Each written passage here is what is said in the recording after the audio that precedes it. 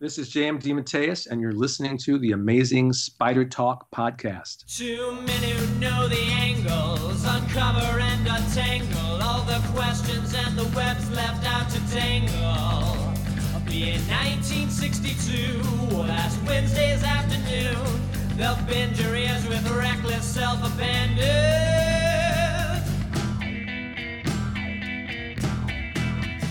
The Amazing Spider Talk.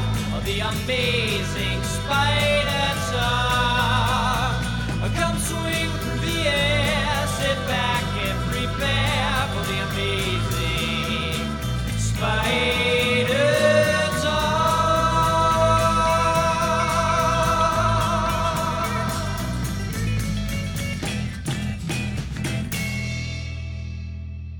Hello, I'm Dapper Dan Gvozden, and I'm the founder and editor of AmazingSpiderTalk.com, and I own every issue of Amazing Spider-Man, including the annuals. And I'm Mischievous Mark Giannacchio, the founder of the Chasing Amazing blog, author of 100 Things Spider-Man fans should know and do before they die, and I also own every issue of Amazing Spider-Man, but Dan, you know this, the annuals do not count. Well, thanks for joining us, everybody, for the 6th episode of the 3rd season of the all-new Amazing Spider Talk.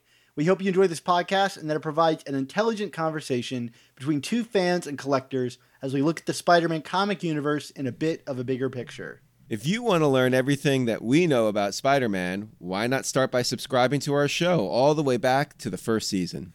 And if you want to, you can enjoy our show on iTunes, Spotify, YouTube, or your podcast player of choice. We'd love to have you along for our journey through Spidey's past, present, and future. Just head on over to AmazingSpiderTalk.com for all the details about where to subscribe. In this 3rd season of the all-new Amazing Spider Talk, we've been following our favorite web-slinger through the transition into the Bronze Age, a time period that is known for its darker tone and sometimes outlandish stories. And there'll be a few of them today, Dan. Today, we'll be taking a look at the first semi-official Spider-Man B title, albeit one that doesn't even have his name on the title. Yes, we are talking about Marvel Team Up. And Mark, I have to admit, I had never read these stories before, so I put my head down and read the 70 issues of Marvel Team Up that we'll be discussing today in a little over a week. Oh, it was my a goodness. lot of Marvel Team Up. Mark, you know the series pretty well, but we wanted to be sure that we had another expert on the show to balance out these issues and balance out our knowledge of these issues. So we invited our good friend J.M. DeMatteis back on the show. He was one of the writers of later Marvel Team Up issues that we're not going to be talking about here, but he's going to talk about like his experiences writing these stories and kind of the format of the book. Awesome.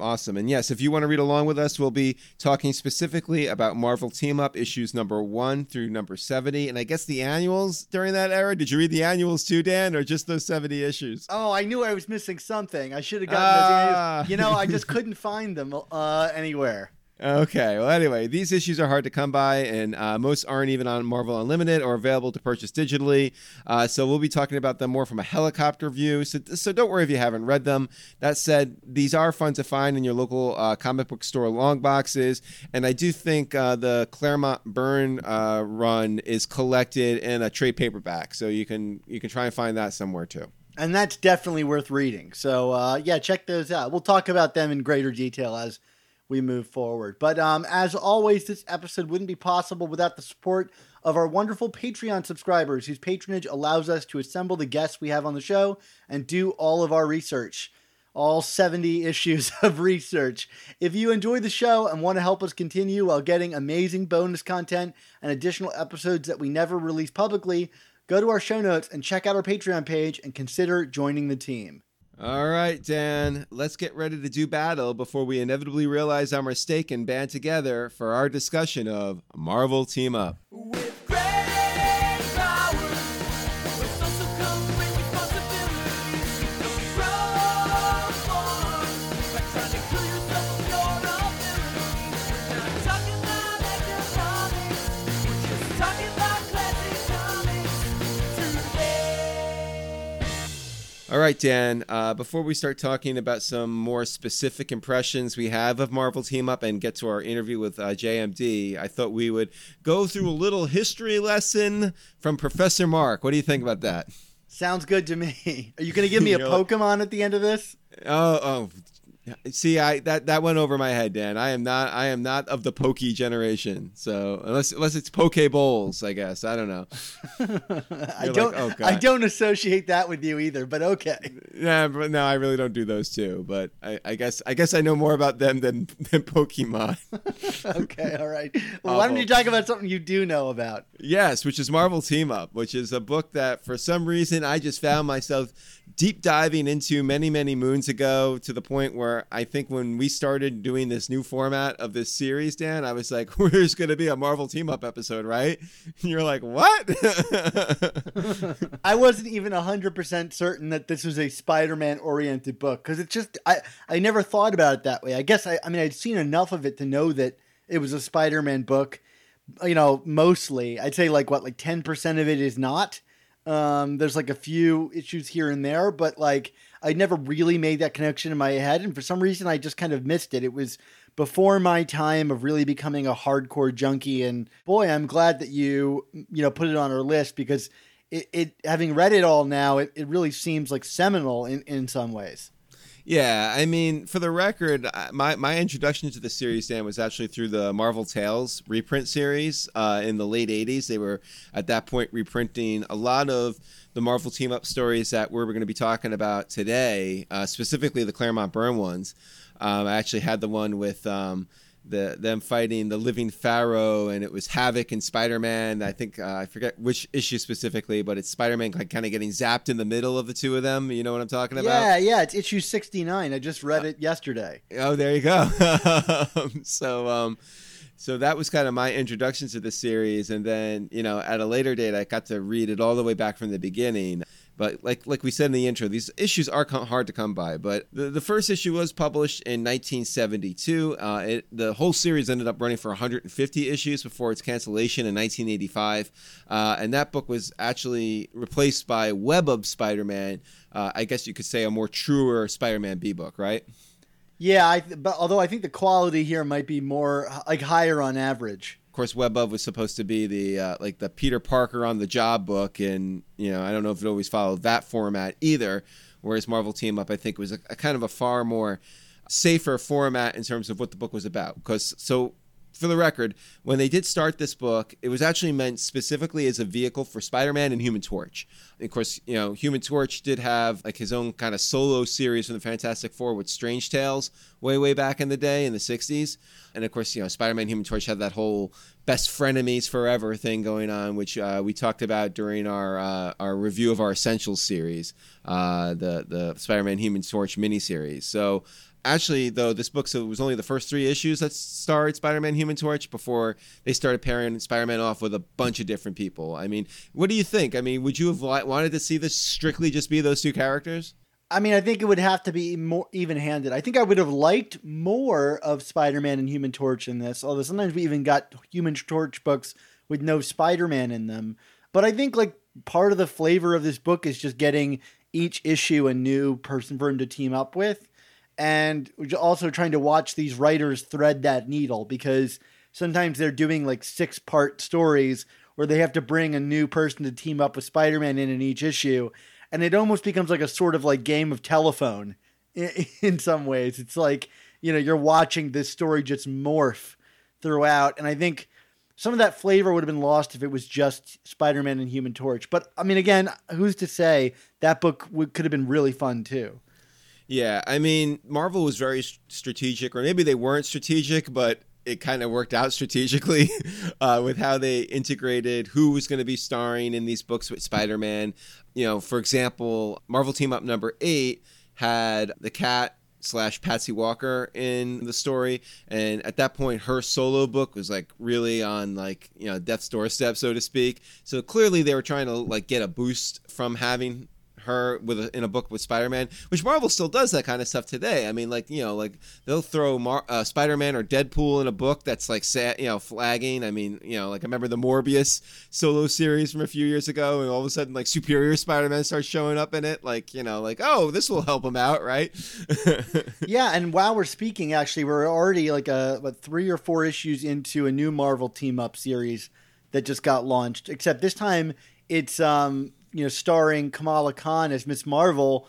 And the first team up was with Spider-Man. So now the shoe is kind of on the other foot. Yeah, definitely. And then like another example of something they would do is if a character was about to get their own book, they would often kind of have like a prelude in Marvel Team Up. Like we saw that with Werewolf by Night in Marvel Team Up number 12. That came out about a month before his own solo book launched by Marvel, like when they started doing more of their monster books. And again, we saw this a few years ago, famously in the Avenging Spider-Man series, which is kind of, I guess, a sister book, if you will, to Marvel Team Up. And in that, that book, I think it was issue 11 or 12, had Carol Danvers premiere as Captain Marvel for the first time, and that book has, for what it's worth, since like gone up in value astronomically, which just still kind of blows my mind because like I actually remember getting that book kind of being like, whatever. It's sitting on my bookshelf right here. I can look at it and know that it's worth a lot of money, but like I'm not sure I'm going to sell it. At that point, yes, it was a way to try out new characters, but I felt like it was also a way to try out new like writers and artists on Spider-Man to see whether they could go on to Amazing Spider-Man or even eventually Spectacular Spider-Man. It seemed like a kind of trial run book in that regard too. Yeah, I mean, if you actually go back and look at the list of creators who worked on this book, it's kind of it ends up being a who's who for Spider-Man. I mean, like you had Tom DeFalco, JMD, as we mentioned, John Byrne, Sal Buscema, Bill Mantlo. All of them went on, not all of them went on to write Amazing, but they would have long runs on other Spider-Man books like Spectacular and Web-On. I think David Michelinie also was in this book for a few issues. Actually, of all the really famous writers who had a pretty pronounced run on this book, who never got a real crack at Spider-Man beyond Marvel Team Up, which kind of kills me, is Chris Claremont. So go figure, right? Yeah, and we'll definitely be talking more about those issues in a little bit. But like, I think each writer, you could kind of very quickly, at least in my binge read of this, like you could see who was interested in what in regards to the character. Like as soon as Jerry comes in, like the books really feel like Jerry Conway stories where he's kind of mixing in like, social and political commentary throughout, and kind of working in his kind of monster, mode that he was, became famous for. Like a lot of these stories, like his stuff was much more interested in the Gwen Stacy and what's going on with her, referencing her death and the clone that came back. And although Claremont is also very good about that too, which was surprising to me, of all the guys that didn't actually write Spider-Man, his seems very much involved in the world of Spider-Man, more so than I think like Bill Mantlo, who here and there sometimes dips into Spider-Man, but a lot of his books are more like wild and crazy, take Spider-Man to a different universe kind of stuff. Each creator obviously brings their own kind of flair to the book, but at the same token, like this book was clearly struggling from having a consistent voice, I would say. I mean, like that's kind of its biggest strike. I mean, like none of these writers were on the book more than a handful of issues at a time before they kind of got, they would move on, or they went on to the main book, or, then Spectacular Spider-Man was launched and that took them off that. So this is a really kind of fragmented book in terms of its tone and what they're trying to go for. And not to get overly pedantic here, but we are describing it as a Spider-Man book. It's for the most part considered a B book, but for the record, he did not appear in 11 issues, although one of those 11 did star Aunt May as the Herald of Galactus, the Twinkie-eating Herald of Galactus. So, just in case you needed to, find that issue somewhere. The golden oldie. What's so fascinating to me about this book, and what I was not what I was expecting before I picked it up, is that this book has gained a reputation for, being the book where, every book is structured the same way, where two heroes meet up. There's a misunderstanding, so they fight each other before they come to a re-understanding and fight against, a mutual villain. And reading through this, I was surprised how many books are not that. Like, I would say the majority of them are not that structure. And many of them are long, continuing stories that are told through 6 issues or even up to like 10. Bill Mantlo has this whole time-traveling Spidey thing that goes on for like 10 straight issues. That is this kind of like continuing thread. And I thought a lot of these would be more inventory, kind of throwaway issues. And some of them are. But, there was an attempt at like long-form structured narrative in this book beyond what I was expecting. And even when it when it's not, I felt like the characters' voices are often very strong in this. Like whoever the guest is, they really try to dive deep into that world. I think often to the detriment of Spider-Man, whose world isn't particularly well showcased here, or the ideas of the character are not always well showcased. I've been doing this thing on Twitter where I've been cataloging how many times Spider-Man has murdered someone, and this book certainly adds a fair number to that collection. But yeah, I mean, it's almost like it's a Spider-Man book, but sometimes like he always seems to be second fiddle, except for with a few writers. Is it truly a Spider-Man book or not? It does have a couple of interesting first appearances, certainly in the run that we're going to discuss. I guess these are characters that are kind of more bigger to Marvel than just a Spider-Man, but we had in Marvel Team Up number 65 was the first appearance, well, the first U.S. appearance of Captain Britain, and the first overall appearance of a villain that we know quite well from the last Hunted arc, which is Arcade, who would really become known as an X-Men villain, but, you know, go figure, he started his whole murder world thing with Spider-Man. It's so fascinating, too, because he comes into the story as if he was a pre-established character. Like, they really kind of just throw you right into Arcade's whole shtick. You know, like, reading it, it reads like Arcade has been around for forever. Maybe it's just been bouncing around Claremont's mind for a long time. I mean, he's kind of, I mean, the whole murder world concept is kind of like Mysterio light. You know what I mean? Like, it's kind of like, it reminded me of, like, the Madness of Mysterio, like, Ramita Stan Lee story that we talked about last season for a little bit, in terms of, like, its whole setup and kind of, like, you know, the House of Horrors death trap that it is, although they're not illusions. They're really going to kill Spider-Man here. I think Spider-Man even remarks as such. He's like, I've already got Mysterio and Mirage for this. Yeah. You know, well, maybe Mirage. that was Claremont's way of saying, I'm eventually going to make this guy an X-Men villain. Yeah, right? Another big first appearance, although we could argue if this is truly a character that is a famous character or more a character famous for their death, but that is Police Captain Jean DeWolf, who first appeared in Marvel Team Up number 48, along with The Wraith, which would be a storyline that would get referenced by Dan Slott a few years ago, right? In a very different way. Yes. It couldn't be more different. Yeah, that's like 5 or 6 issue story with Jean DeWolf, and she comes back through multiple different writers. So, like, she kind of becomes one of the continuing, ongoing characters throughout Marvel Team Up. And there are a few characters like that. Like, there's this drunk guy that shows up on, like, the docks every now and again to give, like, sage wisdom before... And he's always... Something crazy happens, and he always looks at his bottle, and he's like, I gotta get, kick this booze. But, yeah, I mean, I would say in the Marvel Team Up world, Jean DeWolf is, like, a major character. Yeah, I think that's fair enough. And then, of course, Dan, there may be no bigger first appearance in the universe of Marvel characters as your favorite villain and I in Marvel Team Up number 19. Wait, maybe he should introduce himself. What do you think about that, Dan? I mean, if you've got him on hand... All right, hold on.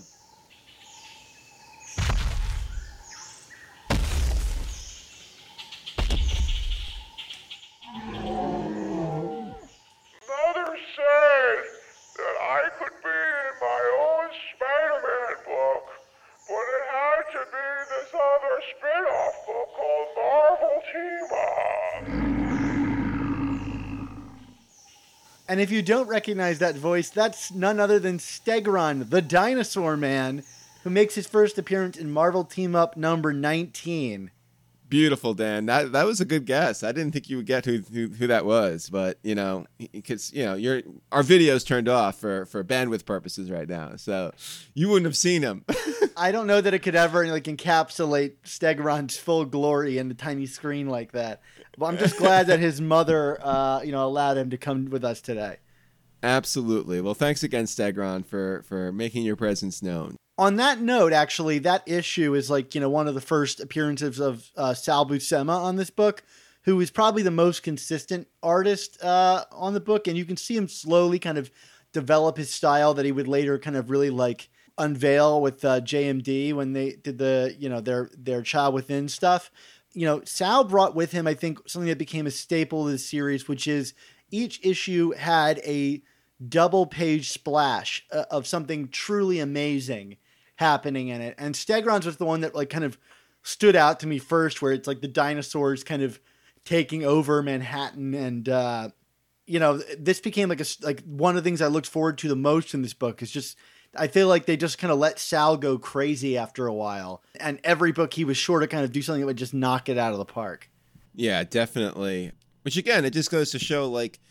I think a lot of people consider Spectacular like the tryout book, but I think pre-Spectacular, it was this book. This was the book that kind of got a lot of people their start, whether it be on Spider-Man or just Marvel as a whole. I mean, like this because it was a book that for the most part was under the radar, and I feel like Marvel under the radar, while it could be a dangerous place in terms of chaos and maybe some really outlandish, whacked out stuff, it also allowed a lot of writers and artists to be really creative and to kind of create a mark for themselves. I mean, at the end of the day, Dan, it's funny, like, and JMD is going to talk about this when we have him on. Like, in one breath, it's like Marvel team up, and it's starring Spider-Man.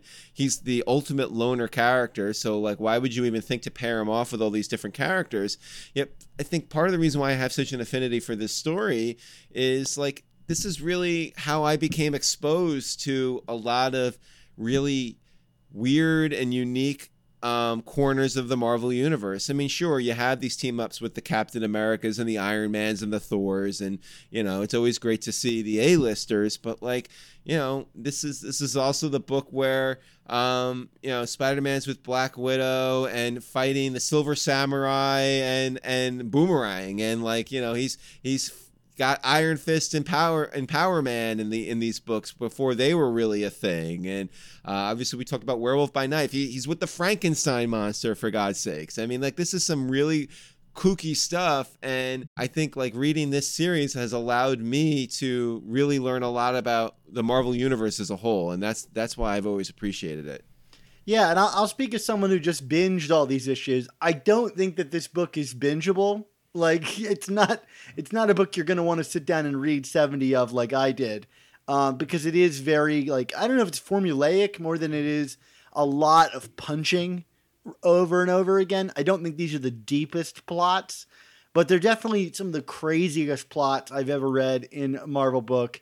And to that, to the point you were just making is like, you can really see Marvel trying out new things in this book. And some of them are not successful. There are characters in these that I've never heard from again. Like, you don't see many books with Frankenstein in them, but they were definitely trying something there to see, like, look, if it works with Spider-Man, then like it might work with Marvel, and we're gonna give it a shot. And so that's what I appreciated about it. And with every character they bring into this, they're kind of expecting that, like Spider-Man, you've not really heard of them. So if you want like kind of a crash course on who all these people are and their origin stories, you really do get a lot of that here.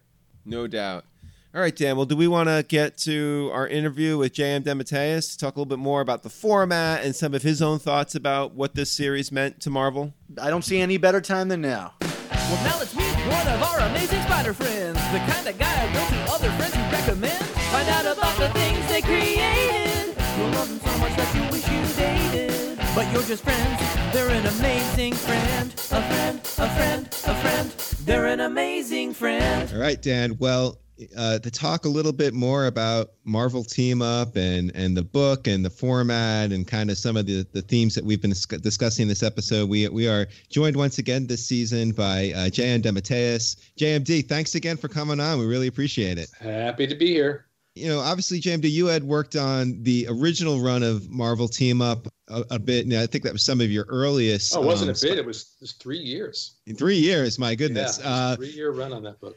Not trying to undersell you, but that was probably your first work with Spider-Man at that point, right? It was. Yeah. That was pretty much as a writer, my introduction to Spider-Man. Yeah. So, I mean, in addition to kind of learning about the character, I mean, like, I don't know, the whole idea of a team up book, it kind of fascinates me. I might have a little bit of maybe an over appreciation for Marvel Team Up as a series. I think to me, part of what I always find interesting about it is, regardless of who the creator is, I mean, even regardless of what the timeline is, because I think even when the book has kind of been relaunched in recent years, it still kind of follows this idea. I feel like there's kind of a form to Marvel Team Up. It's, you know, these stories follow a similar approach in terms of how they get Spider-Man together with the hero du jour and the villain du jour, I guess. And I'm kind of curious, you know, from your standpoint as a writer, I mean, were you kind of conscious of that, or am I just overanalyzing how these stories are put together? The classic one used to be, the two heroes meet, they misunderstand each other, they punch each other for a while, they realize that they're both on the same side, and they go fight the villain. And again, it's been a long time, but I think I tried to upend that as much as I could in my stories, because even by then it was sort of a cliche.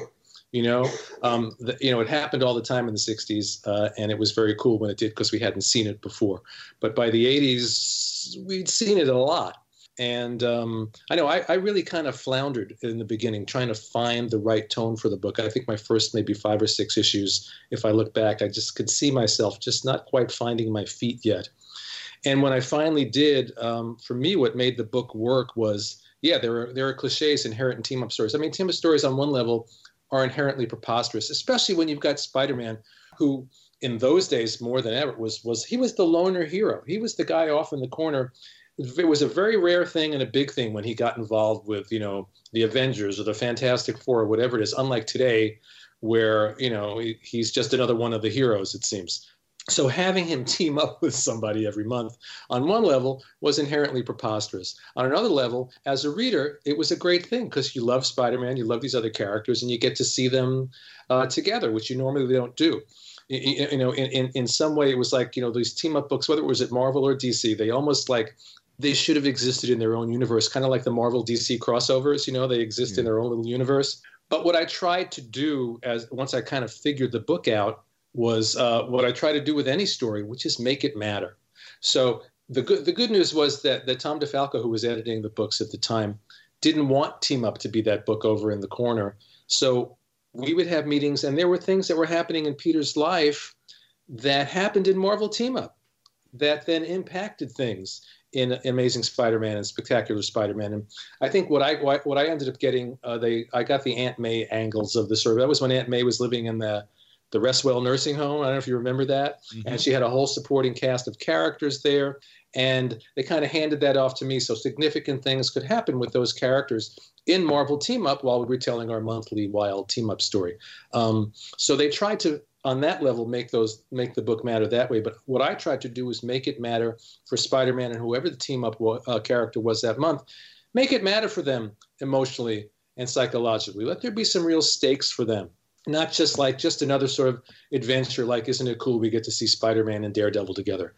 Let's see it matter. And if it doesn't matter for them, then let it really matter for the villain. There has to be something really meaningful and deep happening in the story. And I think once I kind of moved along and worked out the kinks, for most of that run, I think I was able to do that.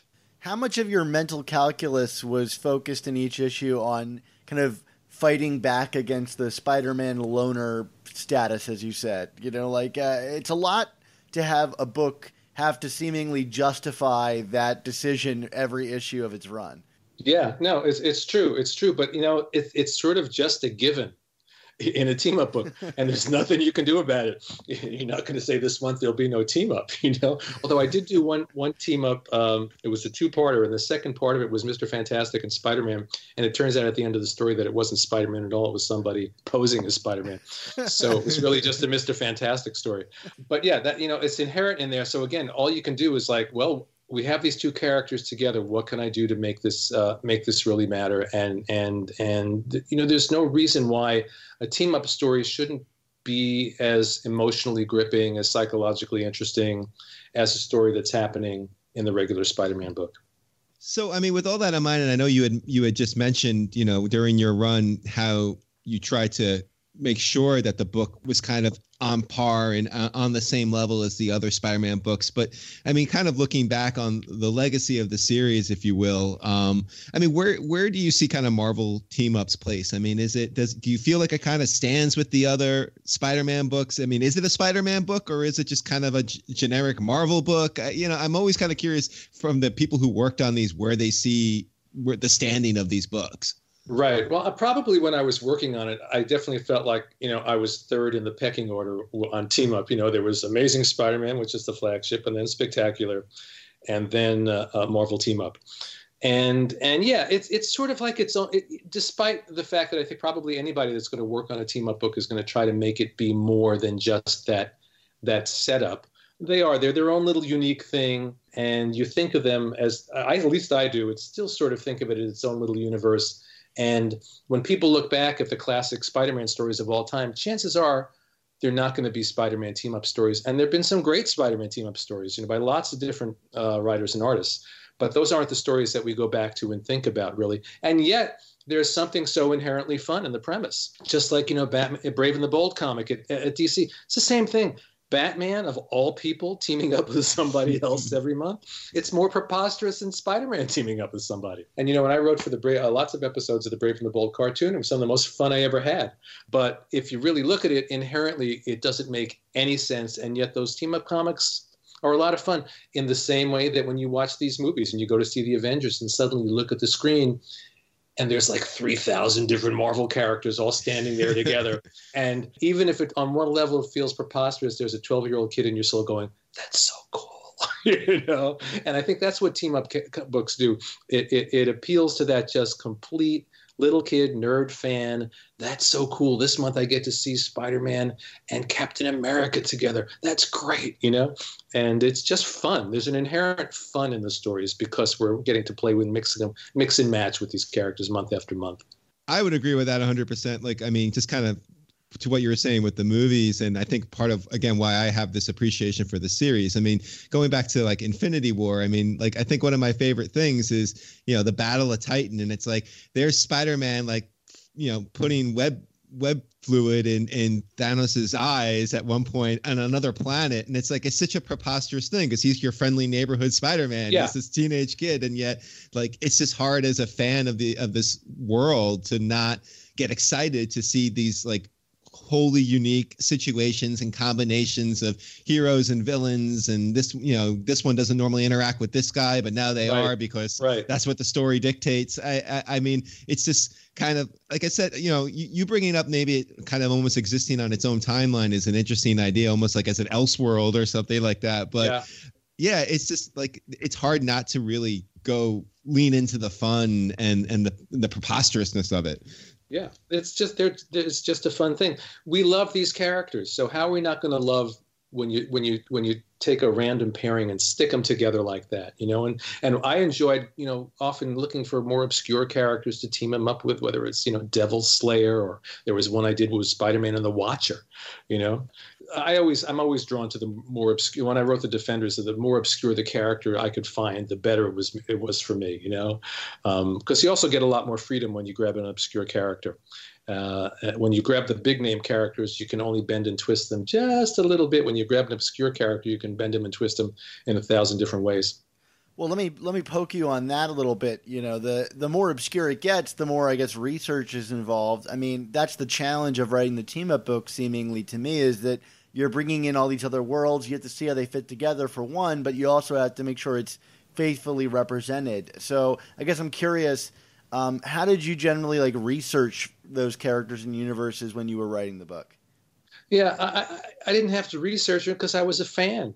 I knew these characters, and and plus, at the same time that I was writing Team Up, I was writing Captain America and the Defenders. So you see a bunch of Defenders characters kind of weaving through the book. There's a Valkyrie team up. There's the Gargoyle. There's this one. There's Damon Hellstrom showing up, and Captain America showed up. And in a way, what I tried to do, which I realized in retrospect I wasn't doing it consciously, but I was kind of carving out my own little sub-universe so that all my books that I was writing kind of linked up in a way. Do you know what I mean? So when these crossovers happened with the Defenders, it also mattered more because it would have repercussions in the Defenders book, and Captain America would come in, and that could have repercussion when he goes back into his own book. In fact, if you look at Kraven's Last Hunt, there are echoes in there of a Marvel team-up story where I had Spider-Man and Captain America and Vermin in it.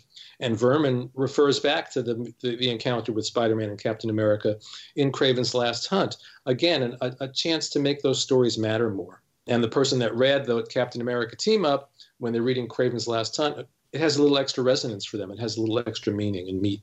So what you're saying is they should include that Captain America team-up book in the collections of Kraven's Last Hunt. You know, they might have done that. They put out this past year. They put out a big Kraven collection with all these different tangential stories that kind of played into it, and it's on my shelf somewhere, so I don't have it in front of me. But I think they might have even included that story. Oh my gosh, in I have to collection. check that out. Yeah. It was great because they had Kraven's Last Hunt. They had Soul of the Hunter. They had an annual, I think, that I did call, which was recasting his first encounter with Kraven as Kraven's First Hunt. So they took in a lot of other stories, put it all together in this massive Kraven volume, and it was really kind of cool. And I think, I can't swear to it, but I'm pretty sure that Captain America story was in there. See, Dan, this just gives more credence to what I said in our last review episode, where we were talking about Vermin and Vermin's place as a Kraven accessory, and I was like, no, he's a JMD accessory. Like, this is not, I say, Vermin is like, he's pre-existed Kraven's Last Hunt. I mean, so he was a Captain America villain. He started out as, when Mike Zeck and I were doing Captain America. That's when he first appeared. Yeah. Any opportunity to have Mike Zeck draw a grotesque character like Vermin is one worth having. Yeah, any opportunity to have Mike Zeck draw anything is one worth having. I have to say. Well, not to end with a kind of a softball here, but I mean, was there a favorite story of Marvel Team Up, either from yourself or that you read prior to your run on it? I mean, I'm just kind of curious, like, if anything stands out to you. I know you said earlier that a lot of these stories don't necessarily stand out the way, I guess, some of the amazing stories or spectacular stories do, but I'm just kind of curious because I have some favorites, even, so. It's funny, and as you're asking this, I'm realizing I wasn't a big Marvel team-up reader before I wrote the book. It was one of those books that I remember, I'm sure I bought it in the beginning, and then it just kind of fell by the wayside. So as a reader, I was like, oh, this is a third-tier book. But I remember, didn't Claremont and Byrne do, like, Spider-Man and Red Sonja? Was it Red Sonja? Yep. I remember that story stands out in my brain as being really, really excellent. That's the one that I remember more than any other. And of my own stories, there are probably two that stand out. One was Spider-Man and the Watcher that I mentioned before. It was a Christmas story. It was a very emotional story. And there was one with Spider-Man and the Gargoyle from the Defenders. It was also a very, very grounded, human, very emotional story. Both were drawn by Kerry Gamble, who drew at least like half my run, and great artist, and one of those artists that can really sell facial expressions and emotions. So he really sold those stories. And then there was another one with the Beast also that, again, it really turned. It was an important story for the Beast, and it really turned on a lot of emotion. And those are the stories when I think about my favorites of my run that I return to. Well, that's awesome. I can't wait to go read those. Well, thanks again, J.M. DeMatteis, for joining us to talk about Marvel Team Up. My pleasure. Well, thanks again to J.M. DeMatteis for all those great insights on his time working on Marvel Team Up, as well as kind of just looking at the book as a whole. It's funny again. Dan, he was talking about some stuff related to the book, and maybe it was more truer when he was working on it in terms of like the format and the sameness of the book. Because, like you're saying, the earlier issues that we're kind of focusing on this season seem to kind of run the gamut in terms of tone and what their focus were, but the book definitely just kind of settled in after a while into what it was going to be. With that in mind, though, do you want to talk about like some of your favorite stories or stories that stuck out to? I mean, this is super fresh in your mind. You've been binging this book. I mean, I have my affinities and loves, but what about you? What comes to mind thinking the Marvel Team Up now that I forced you to read this book for the first time? Well, I think let me get the sort of stuff out of the way that's not Claremont Byrne, because I think we're going to focus on that heavily because it's just so good. Well, do you want to start from the very beginning? Because I always found it so odd that the first issue of this book is a Christmas story, and it's a really bad one, right? Yeah, it's Gladiator, it's Sandman, and Sandman in his redesigned attire that nobody likes. It's not a great story. When I read that, I was like, I got 70 of these to read. I was like preparing myself for a real nightmare. Although I think it's the first appearance of like sympathetic Sandman, which for the record would end up inspiring the third Raimi movie, for better or for worse. Yeah, right. but you know, making him more of a sympathetic character. But yeah, I mean, what a weird way to start off a new book with a holiday issue. I mean, usually that's like something, you know, usually the Christmas album is like the played out artist's like 12th album, not the first album, right? Yeah, but it makes sense to me even through like a Marvel lens currently today, you know, like because now they launch books in the middle of like major crossover arcs, and I think that's almost even more of a disaster. But you could see them being like, this is an event book, it's a Christmas book, we're gonna have a lot of people pick it up if we make it Christmassy. It's the same kind of thing that, you know, immediately ages a book, but it's like a marketing gimmick technique along the lines of something you might see today. Absolutely. So beyond that one, what other things stand out to you in terms of the weirdness of this book? There's a story early on that stands out to me, and I think it stands out to you too, if these notes are leading me correctly. Oh, sure. Yeah. I mean, here's the thing. Like we were saying earlier, this book really tried like a bunch of different things, and some of them work and some of them don't. But there's like a weird part of the Bill Mantlo run where like Marvel clearly must have told Bill, or he got this idea in his head that like, we're going to explore like classic literature in the pages of Marvel Team Up. And so you get these like story arcs where like the story of Frankenstein is playing out alongside this like alt history Marvel, you know, version where it's like, yeah, the story of Frankenstein happened, you know, but then Frankenstein's monster is also going to go on this journey with Spider-Man through the Swiss Alps or something like that. And it's really strange. And Frankenstein just kind of wanders off at the end, like, you know, like Spider-Man is now contributing to his misery.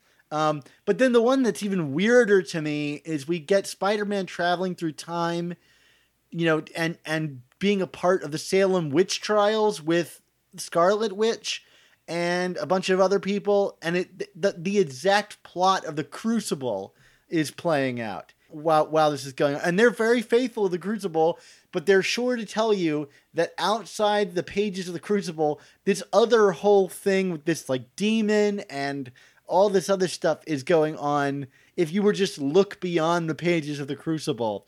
And it's really, I thought this was like one of the most painful stories, if not like outlandish of the book. You know, there's time travel. Doctor Doom shows up, and there's a team up with Spider-Man and Doctor Doom at one point. It's really weird, and to me, it's like kind of the exemplar of what Marvel Team Up is. It's like it keeps having to one up itself over and over and over again, and you're like, where the hell is this going?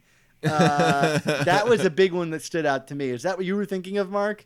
Yeah, well, I'm trying to remember because these stories do kind of blend together. Like you said, it's like a 5-6 part issue, but it's also kind of like 2 mini arcs of like 3 issues. There's the one with Kang where he's like kind of going back through time, right? And it's just really nuts. And it's like, this is not a Spider-Man story at all. Like this could be anybody. I mean, like there's nothing inherently Spider-Man about this book.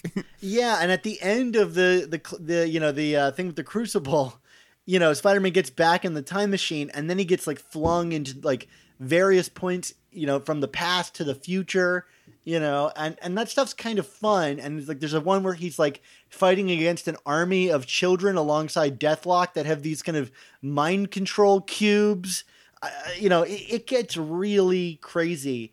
You know, and even Claremont gets a bit weird when he sends him to like the blue side of the moon, where he teams up with Adam Warlock and gets involved in like the Infinity Gems stuff. And the Gardener shows up and like risks and depowers his Infinity Gem. Like there's some really high level Marvel stuff going on in this book when it lets itself get really weird. Right. Of course, that book with Warlock, I mean, it was it did have some pencils by Byrne. It had a cover by Dave Cockrum. I mean, that's the thing. Like these are like really famous Marvel people doing these books, and it's like you read these books and you're like, what the hell is this thing?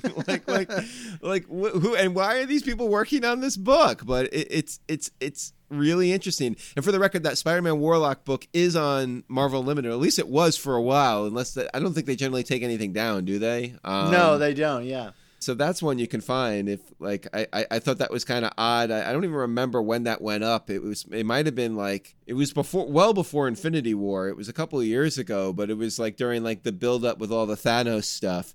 And I was like, oh wow, what a random out of nowhere issue of Marvel Team Up. And it's technically the third part of a 3-part story, the one with Warlock, but you know, they just put that one issue up there. So you can check that out to get a cosmic Spider-Man story before he saves the world from Thanos by throwing himself on a prison cube or whatever you want to call it. AKA the essential Spider-Man, right? Of course. I do want to highlight like books that are the opposite of that, though. Like, okay, there's one major complaint, and I mentioned this earlier, that I have about Marvel Team Up, is that like Spider-Man and his world seems very like ill represented in this book. Oftentimes, like Spider-Man just seems to be the everyman fill-in guy, but it really could just be almost any superhero. And sometimes they deal with some of the themes of Spider-Man, like, you know, his do not kill stuff when that's convenient to the story. But, you know, there's a couple issues that I think really involve Spider-Man's world that are a lot of fun. Like Marvel Team Up issue number 27, where it's a Spider-Man and Hulk team up book, although he and the Hulk kind of fight because the Hulk remembers him, you know, from an Avengers issue fighting against him. But they're fighting against the Chameleon. And to me, this was very much involved in the world of Spider-Man. It's got like Mary Jane and Jonah in it. And it felt like an issue of Amazing Spider-Man just in a different magazine. And I really appreciated it for that, because it's like, oh, good, like Spider-Man's not just a throwaway character here. But I think the one that really stands out to me is this arc from issues 39 to 41, which actually came back in recent memory in the Nick Spencer run. These are the issues about the reappearance of the Crime Master and the Big Man, and Sandman also shows up in this issue back in his normal attire. You know, there's this whole thing about like, oh my God, the Crime Master and Big Man are back. I thought they were both dead, and it turns out that it's both of their children who had like met each other and fallen in love, and then resumed the identities of their parents, and then ultimately, like, you know, the Big Man kills the Crime Master. And, you know, it's a tragic, like, Romeo-Juliet thing, although he doesn't kill himself, because I think he would later appear in the pages of Amazing Spider-Man under Nick Spencer's run. But to me, this was like, wow, this is really what this book should be in my mind, which is kind of like, you know, introducing new characters through the lens of Spider-Man's world in some way. Maybe not all the time, but it was nice to see, like, this felt like a substantial Spider-Man story in the pages of this book. The second part of that arc you're talking about does mark the first full color appearance of the Sons of the Tiger, which I guess would be like an ancillary of the Deadly Hands of Kung Fu universe of Spider-Man. Again, like not something you necessarily think of all the time when you're thinking of the world of Spider-Man, like that, you know, the Deadly Hands of Kung Fu stuff, but that was what kind of made this book kind of fun. Like you would have that kind of connection out of nowhere. Like, oh, now I'm reading a Kung Fu book. Cool. I love the justification of it too. Is that like, they're like, okay, we have to like one up this by bringing in new people for the next issue. So they're just like next door. Like they're like working out and they're like, there's some loud noises going on next door. Let's go check it out. And that was like the genius way of roping them in. So another kind of historic issue that's worth mentioning here, Marvel Team Up number 53. It's a Hulk Spider-Man team up, but it also ropes in the X-Men, and the pencils were by John Byrne, and that is John Byrne's first official work on the X-Men. So there you go, man. Marvel Team Up. Bill Mantlo writing it, but it's a striking issue. I mean, like, it's obvious why he would go on to write or draw the X-Men after this. I mean, it looks like classic Byrne X-Men. Like he was just day one ready to do it. Yeah, but it's kind of like how, and I mean, we'll talk about this at a later date, but, you know, Frank Miller got his first work on Daredevil in the pages of Spectacular Spider-Man a few years later, that, you know, Byrne would do it in a Spider-Man B book as well. I love that kind of stuff. I think that's really awesome. I think it's a good transition to talk about some of the Claremont Byrne stuff. Are you into that, or do you? Let's do it, because this has got to be talked about. It's one of those things where, you know, like not to sound like certain political leaders of the world where like just because I'm noticing something for the first time doesn't mean that it actually is happening for the first time. But people are saying that Claremont and Byrne started working together on Marvel Team Up before they were on X-Men, and that's people are really talking about it, Dan.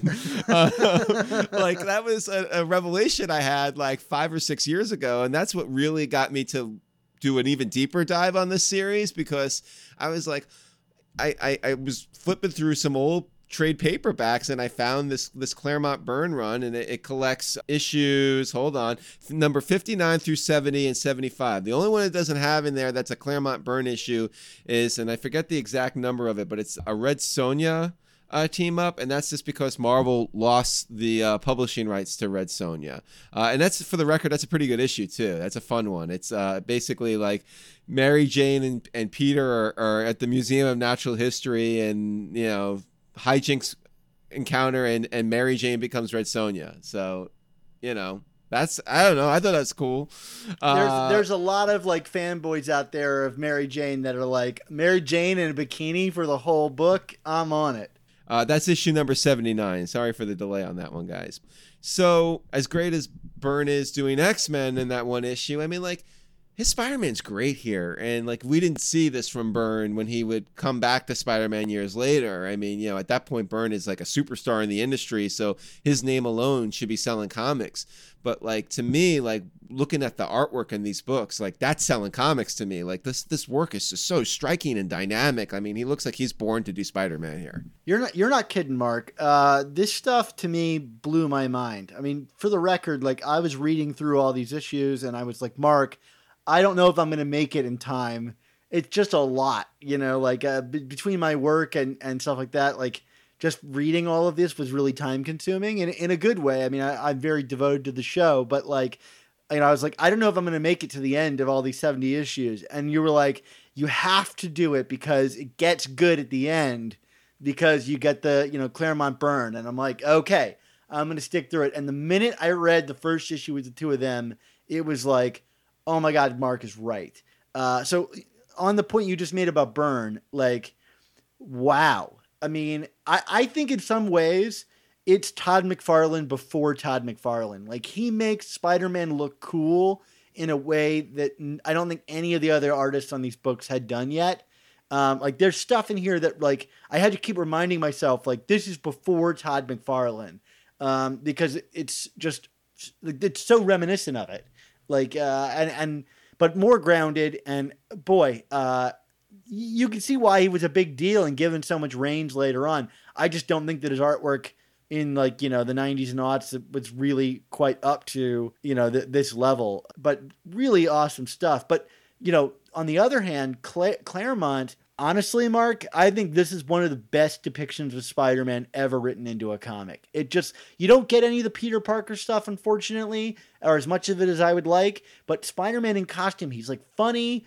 A lot of monologuing, I feel like, right? Yeah. I mean, there's like a lot of him saying Fushugana, which is really weird because he's not like Jewish, but like Claremont was really into that for some reason. But like, other than that, like, I mean, it's just fabulous. And the way that he depicts Spider-Man in like aerial combat, it's a combination between the two, but like the way that he's scripted it for Byrne to draw, I'm imagining that's how that worked out. Like, it best understands this character, and the way that his action would work. And like I said earlier, he also really works in a lot of Spider-Man's universe into this book when he can, like constantly referring to Gwen Stacy in a way that even Jerry Conway didn't quite do, in Amazing Spider-Man after Gwen's death. Like, it feels to me like Claremont really wanted to like have a larger chance to work on this guy. Yeah, absolutely. And, the thing with Claremont is, I think some people who are critical of his work on X-Men, they talk about the fact that he kind of overwrites a little bit, but like, I think here it works really well because I feel like he is you're right. He's not getting into the Peter Parker stuff per se, but I feel like in terms of like Spider-Man psychologically in costume, it really gets to the character in a way many other writers don't even bother, especially on this book, but on any book. Like, they don't want to like talk about Spider-Man the person when he's in character, because it's like, it's supposed to be this like souped up elevated version of him, but like I appreciate how Claremont like really kind of takes time and care and attention to Spider-Man in costume and really tells some riveting stuff. And then when you mix it with Byrne's artwork, I mean, the thing is, like, I know these two don't apparently get along that well. I mean, it's kind of they're two just superstars that would eventually end up butting heads, but it's clear that these guys are hell of storytellers together. I mean, like, this is like, their best work is when they're together. There's no way around it. Yeah, and I mean, when an issue doesn't sing in their run, like, I think the Hulk like Moondog issue is not particularly interesting, and it's because it doesn't have as much psychologically going on in it, but like there's some really stunning things. Like, you asked me to choose like my favorite stuff from their run, and it's hard because it's all really good. I mean, like, even just starting off with like the Black Widow Silver Samurai issue, I mean, just even, forget the depictions of Black Widow and Spider-Man. Silver Samurai is so cool to look at. I mean, I wish I had something deeper to say about it, but like, it is so, like, he just gets cool. Yeah. And of course, like, they were working on Iron Fist at the time too. I think their work on Iron Fist actually predates Marvel Team Up, and they bring in a great Iron Fist story here. Like, I mean, I'm not a huge Iron Fist fan, and that's not just because of the Netflix series, Dan, but like issue 63-64, which involves the Silver Serpent. I mean, this is some really cool stuff, and it's some really cool stuff with Danny Rand, who of course they obviously have an affinity and a history with, so they kind of have a license to go a little deeper with him as the guest star. But like, these are good comics, and not for nothing, there was a recent Iron Fist compilation that Marvel put up. I guess it's that Epic collection that they do. And it was like all of the Claremont Byrne Iron Fist stuff, and then they collected these two issues from Marvel Team Up in there too. So like, there's an acknowledgement from Marvel that this is an essential part of the Danny Rand mythos, which I think is pretty cool. Oh sure, like his like villain like flat out like dies in this, or or like at least involves their relationship. One of the stories that I really liked from this was issues 59 and 60, where Spider-Man teams up with Yellow Jacket and the Wasp to take on this character named Equinox, which is this kind of like misunderstood kid that gets this power that has him like oscillating between like Iceman and Fireman, or not, sorry, Iceman and the Human Torch. Who is Fireman? Firestorm. Yeah, that they workshopped Fireman, and then we're like, we can't call a character Fireman. But so Iceman and the Human Torch, like, they have an issue together of Marvel Team Up without Spider-Man, but this character comes back, and it's so cool. Like, when the character's in flames, he's shooting ice out of his hands, and Claremont and Byrne go crazy with this idea, and it's this like citywide epic where like all the power goes out and Yellow Jacket is seemingly murdered. It's a really cool story, and it's like sexy too, which is really neat because so many of these Marvel books seem like very like sexless. Like they're not like sexy, but like, I mean, this is like the Todd McFarlane, David Michelinie stuff with Mary Jane kind of coming into the book a little early. I like that kind of stuff when it's done tastefully, and I thought that this story was a lot of fun. Yeah, and of course my all-time favorite Claremont Byrne Marvel Team Up story, Dan, and a note for our readers who remember our Essential series from yesteryear. I actually had this on my short list until the bitter end, and I forget what I ended up bumping it for, but I chickened out, Dan, I'll admit, because I was like, oh, there's no way I'll ever be able to sell people on this random Marvel Team-Up story. But it's number 69 and 70. It's a two-parter, The Tale of the Living Monolith, starring Havoc and then eventually Thor. But Dan, I mean, everything about this story just sings to me. I mean, outside of the fact that, Havoc is essentially being used as a battery, but like, he's a Duracell, but he's our Duracell. But like, I mean, the spreads in this are wild, especially issue 70 when the living monolith becomes like this, huge walking monster through the streets of Manhattan. I mean, Byrne is just having so much fun, like this, basically depicting like this Godzilla like presence in Manhattan. And like I love the banter between Spider-Man and Thor. There's this great spread where Spider-Man is kind of like tumbling to his death, and and Thor just kind of sweeps in at the last minute and is like, I got your back, man, because you've been there for me too. And it's like, it's such a great little like fist pump moment in terms of fandom of these two heroes. But like this story, like it just gets me going. I feel like it gets Spider-Man. The art's fantastic. It's a really cool villain that's visually different that you wouldn't see obviously in a Spider-Man book. You know, to me, this is what this book is about. This is why I like this book so much. And I would even argue that some of the visuals from this informed like things like Civil War. Like there's a really standout image in this book of like Havoc and the Monolith blasting at each other. That's very reminiscent of like Tony Stark and Captain America with the shield and repulsor beams image that was like in the movie and in the comics. There's a lot like of amazing art in those two issues that you're referencing. One of the interesting things that I found and really enjoyed in this story was Marvel Team Up number 67, which is also a Claremont Byrne issue, and it's with Tigra as the team up, although she kind of seems like the villain for much of it. And it's a really excellent Kraven story. In fact, I would say it's one of the best Kraven stories I have ever read, and Kraven has this kind of like mind control collar around Tigra's neck, and he's kind of got her like Princess Leia in like Jabba, like kind of chained to his, I don't know, his lounge or whatever. And, he's Kraven. He's like got these mists going everywhere. And, he has her and Spider-Man kind of fighting to the death. And Spider-Man even opines in it that like this is Kraven's goal, to push him past his limits, to kill Tigra, because that's the only way he'll survive. And it's exactly the themes of the Hunted story that we've been going through. And, I think done in a more kind of like concise manner, because it's only one issue of this. And the art is incredible and really scary with Kraven. And what's even more curious to me is that the title of the book is called Tigra Burning Bright. Aha. English majors. Yeah, it's a reference to the William Blake poem that was also referenced in Kraven's Last Hunt. So, I thought, well, that can't be, an accident, because like there are not many Kraven stories between like his introduction and Kraven's Last Hunt, and this would probably be one of the last stories of Kraven in it before Kraven's Last Hunt that I can think of. And so I reached out to JMD again and asked him like, hey, was this, inspiration to your story at all? Like, it seems odd that this book would come out with a William Blake reference in it, and your book also has a William Blake reference in it. And he said, no, I never read that book. I was a fan of William Blake long before this in my teens.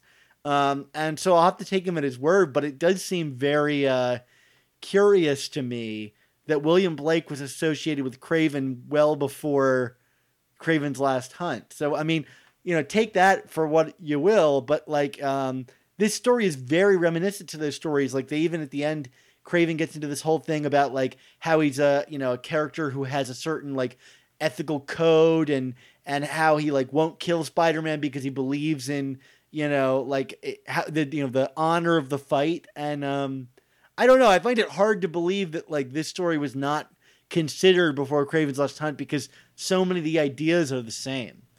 Yeah, it could just be one of those cosmic coincidences or maybe, faulty memories. But either way, it's like you said, it's another cool example. Like I said to you, Dan, like if you're going to hang with this series for anything, it's to get to these issues. I mean, there are a lot of cool things that actually follow these ones. I guess would technically be stuff we might talk about in season 4, maybe. I don't know if we'll do a whole episode of Marvel Team Up. But the fact of the matter is, like, if you're going to do anything, it's to read these 11, 12 issues. They're really something else. Really cool stuff. There's also a Man-Thing team up in there. When else are you going to read a Man-Thing story if you're a Spider-Man fan? Well, I mean, I have to say, like, I was so into the Claremont Byrne stuff, I might even go and try to collect these. Are these things that are part of your collection? I have some of them. I don't have the full run though, because they're hard to find. Because people, I think, have recognized the fact that these are good comics, and they've assigned, I think, a disproportionate value to them as a result. You know what I mean? Like compared to the other books in this series. And then in the context of like our season, the Bronze Age, to me this series is very emblematic of the Bronze Age. It's kind of Marvel kind of flexing itself and figuring out like what tones can Marvel really incorporate into its writing, and and what tones can Spider-Man bear. So you have issues that are very like dark, like the Gene DeWolf stuff, where it's about like a father and son wrestling over their like bodies and stuff, and then you get really silly kind of frivolous stuff. And by the end of it, you kind of land on something truly powerful that would kind of take Marvel onto its next stage with the kind of Claremont Byrne stuff and how X-Men would really kind of push the industry forward. And I thought it was really interesting, even just from like a comic standpoint, from like a much larger, avenue. It's like, this really is indicative of the books that we're talking about during the season. All right. Well, thank you for joining us for our 6th episode of our 3rd season of the all-new Amazing Spider Talk. Dan, what is coming down the pike for our next show? Well, Mark, I'm not going to say anything specific because we're trying to line up a bunch of creators to join us for the next few shows that I think are going to be really awesome. We have the topics put together, but I'm not ready to reveal it just yet. But I'll just say this. Hang in there. 2 weeks. We're going to have episode 7 of our season 3. And I think whatever it ends up being, based on what we can line up, it's going to be fabulous. And I can't wait to have you guys all join us. Wonderfully vague, Dan. I love it. That titillates me. I mean, we have a lot of exciting things, but like I don't want to make a promise and then not deliver on it, because I think some of these promises are really exciting. Absolutely. I agree with that one 100%. Also, for our Patreon subscribers, be sure to check out our Patreon page and your podcast feed this week for a special review of Amazing Spider-Man number 22. There's no better place to join on the Patreon bandwagon to join us for our exciting coverage of this run.